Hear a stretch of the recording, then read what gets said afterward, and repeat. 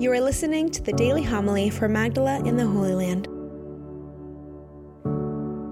Jesus said to his disciples, "You have heard that it was said, 'You shall love your neighbor and hate your enemy.' But I say to you, love your enemies and pray for those who persecute you, that you may be children of your heavenly Father. For he makes his sun rise on the bad and the good, and causes rain to fall on the bad, on the just and the unjust. For if you love those who love you, what recompense will you have? Do not the tax collectors do the same? And if you greet your brothers and sisters only, what is unusual about that? Do not the pagans do the same? So be perfect, just as your heavenly Father is perfect." The Gospel of the Lord. Praise to you, Lord Jesus Christ.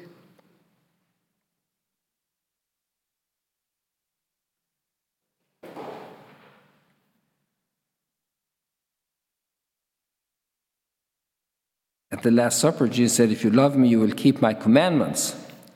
And in the same spirit, much earlier, 1,200 years earlier, Moses is saying to the people, if you love God, keep his commandments.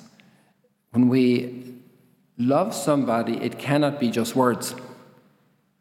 It cannot even be just good wishes. Good wishes are part, words are part, but it should be actions. Parents do so much for their children because they love them. Spouses do so much for each other because they love each other. And so there's a wonderful expression at the end of the spiritual exercise of St. Ignatius of Loyola in the classical form that lasts a month. And there are 4 contemplations or meditations every day. And in a classical, well, there are different forms of doing them. But the final one, at the close of the spiritual exercises, which is a very fruitful pattern of prayer and examination of oneself in all those days of silence. And the final meditation is a meditation to grow in a loving response to God for all the love we have experienced from him. And in an opening word about this, and in an introductory guiding principle, St. Ignatius points out that love is deeds, not just good intentions. And it's also mutual. That's the second. He does those 2 points. That love, to be complete, is responded in a similar way. Obviously, our love cannot be the same as God's love for us. It can be the same in the measure that it can be total, inasmuch as it can be total with all our imperfections. So here we have this extraordinary expression of Jesus. You should love your neighbor as you should love your enemies and pray for those who persecute you. That means bring blessing upon them. To bring blessing upon those who persecute you. And this is in chapter 5 of Matthew's Gospel. So we're in the Sermon on the Mount, just 30 verses after the Beatitudes, the 8 Beatitudes. And one of the Beatitudes is really, in a way, very shocking, is blessed are those who suffer for justice sake. It's a blessing for us to suffer for justice sake. This is an extraordinary, extreme position. To consider, first of all, to suffer for justice sake is very unjust.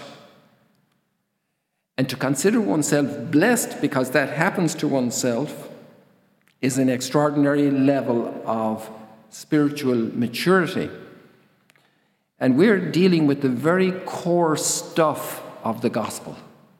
This is the most central truth. This is deeply connected to the mystery we are celebrating, preparing for Easter, to the crucifixion, to the Eucharist, is the total path of self-giving without hatred that Christ leads for us. And this is, we're heading towards Lent. We're about a quarter of a way there already, 40 days. We're about 10 days into Lent. And we're on this path to be in sync mentally and spiritually, and on a path of growth to encounter Christ and to become one with him in his path. And he does precisely this. He brings blessing upon those who crucify him. And the Roman centurion finishes that day saying, truly, this was the Son of God. So what greater blessing could he get? And he was the one who crucified. He led the crucifixion. He made sure it happened well. According to protocol, mission accomplished, crucified. So this is maybe easy to talk about and very hard to do. We could have it as a nice thought and consider it heroic thought. And the place where it's carried out is where people hurt us. And then, first of all, we have to challenge ourselves not to get angry with them, not to get upset with them, and then to obviously see if we did anything wrong because maybe we provoked them for some reason or other, subjective or noticeable or unnoticeable, conscious or unconscious. But let's say that it's 100% unjust what they are doing. And it's intentional, and it's very negative. And this has been the history of religious people, not just in Christianity. People get persecuted for their faith. But the Christian attitude is to pray for those who persecute us. This is extraordinary. This is an amazing teaching. It's challenging us to the core of our being, and it leads to a very deep purification of our heart. Because then we have nothing to gain in this world. And we have to trust completely in God. We are following the path of a call in Christ to join him, to follow him. This was his effort to teach the apostles here from the Sea of Galilee 2,000 years ago. He said, come follow me. And if you want to follow me, take up your cross every day and be my disciple. Deny yourself. And the end of the road is Calvary. And all of these fishermen who had a very different idea of life before they met Jesus follow him, and they all become martyrs. And so many millions since them have chosen this path. It's extraordinary. And it's deeply transformative of each person and of the world around them when they do this, because this is the true witness to the gospel.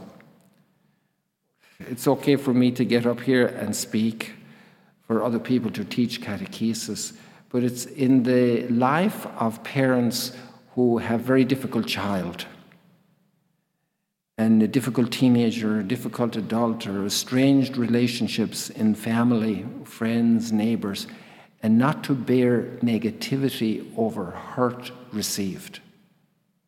This is so difficult for us human beings. And therefore, we really can't reason ourselves into it. We can't, force ourselves into it. It's a path of love. And that's a path of growth. And some things maybe hold us back, our pride.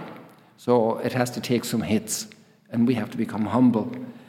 Our desire for comfort and not to be troubled, and we have to realize it's an uphill, thorny, difficult path following Christ. So we have to be resilient. We can't be softies and follow Christ. And then maybe we have a lot of side goals we want. We want our drinking habits. We want our pastime habits. We want certain type of indulgence of our senses in certain kinds of TV and shows and humor that's really not human dignity. So we have to say no. I have to be detached from, maybe we're attached to certain people, and we have to say no. We have to become free to love, free to be a sacrifice. Because the person who suffers injustice for the cause of justice is making a huge sacrifice. And that's what Christ does, and that's what the Eucharist is. And in the union with Christ in the Eucharist, In the union with Christ's sacrifice on Calvary is where we are molded, transformed. We're forged like iron in the fire. We're transformed, purified like gold 7 times in fire.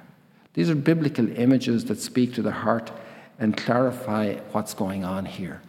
And at the end, we can't convince ourselves. We have to ask for the grace. It's a gift from God. It's a grace, and that's why we celebrate Mass.